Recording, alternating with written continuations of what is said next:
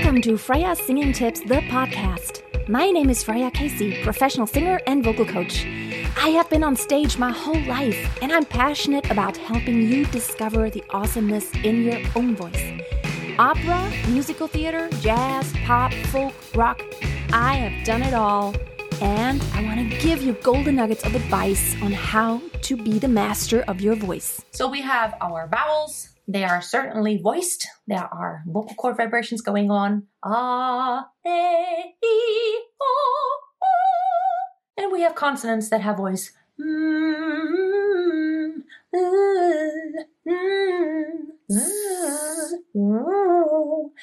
What about those unvoiced consonants, such as sh, s, k, t, sh, f, s, depending on what language you sing in? We're actually going to make some fun exercises because it is important to move all the parts involved. It's not just the vocal cords, but the vocal cords coordinate with your lips, your tongue, and the inside of your mouth, the front of the tongue, the middle of the tongue, the back of the tongue, which is then also goes in the back of your throat, your soft palate, your pharynx, and these parts move. They're the soft parts. I have some videos in my Back to the Basics course that explain very much in depth about all the moving parts. But let's just do some fun exercises to become more aware, especially about airflow and underlying vowels. So when you sing a K, for example, you can either go K or K. See how there's an underlying vowel. You can either do more of a or a I. In English, it's kind of a neutral, like K, it's an underlying But for example, in Russian, it is a little darker. Krasiva. It's not krasiva, krasiva. That just doesn't sound Russian. Krasiva. So in German, it's very similar to English, Konditorei. But it's really important to understand that there are really underlying vowels and that there's a very specific kind of airflow. So in K, it's almost like you stop, you close your throat for just a split second to then explosively kind of open it. It's a soft explosion, but it's really K. And while you close it, it has to be in the position of the vowel that underlies that consonant. So krasiva or cool. Okay, so let's do an exercise with a K that is unvoiced.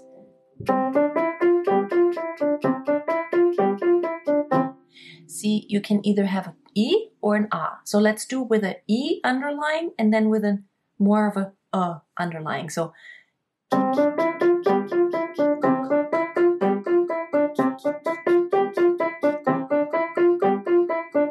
now let's do the same with a S. Again, you can either make a brighter sound S or a darker sound S. So either a E or a Let's try that.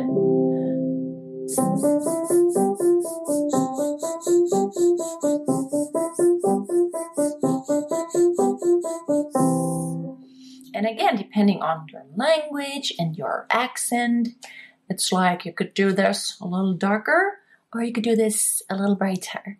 Depending also whether you're female or male, or S, your hissing sounds will sound slightly different just because of the shape of the teeth and all that. But it's really interesting to pay attention to the details. Now let's do an F sound. Now an F sound has a lot of airflow. It doesn't really get interrupted, but kind of you have to press the teeth against your lips, your lower lip. So again, it's like you can either make it darker or brighter. It's kind of hard to make it even brighter because when you spread your lips too far sideways, it's just hard to create the sound anymore. So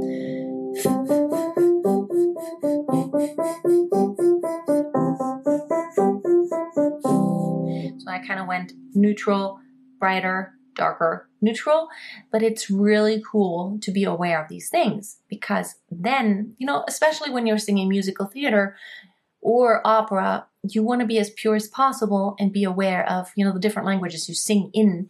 And I think it helps you greatly to have better resonance overall when you're aware of where that sweet spot is for each language for not only the vowels, but placing the consonants correctly. Now let's do a sh sound.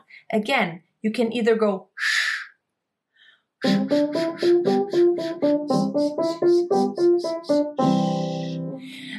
Again, you can do it very dark, very bright, and neutral.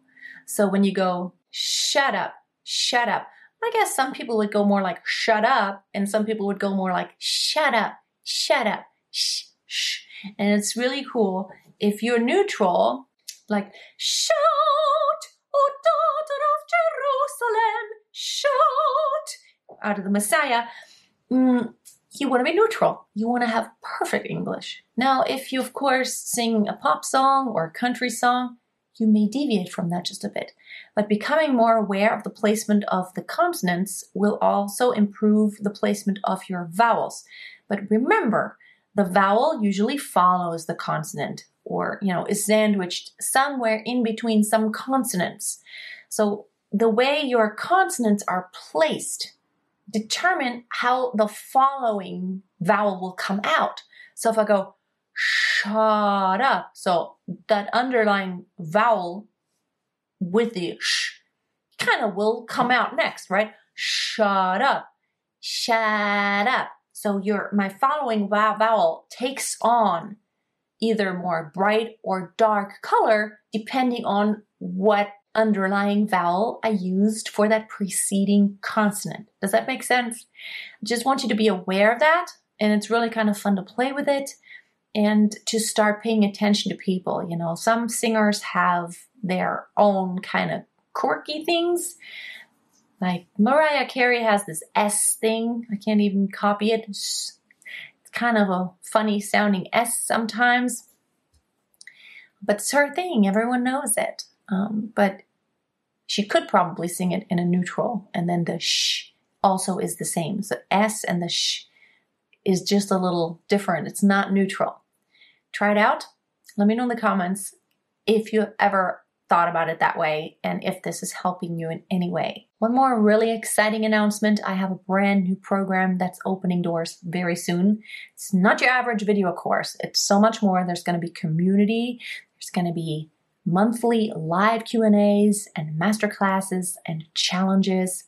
It's really going to be cool. So check it out. The information is below. You can be on the waiting list and get a really special deal for when the doors open. Have a great day. See you next time. Until then, always keep a song in your heart and always keep on singing.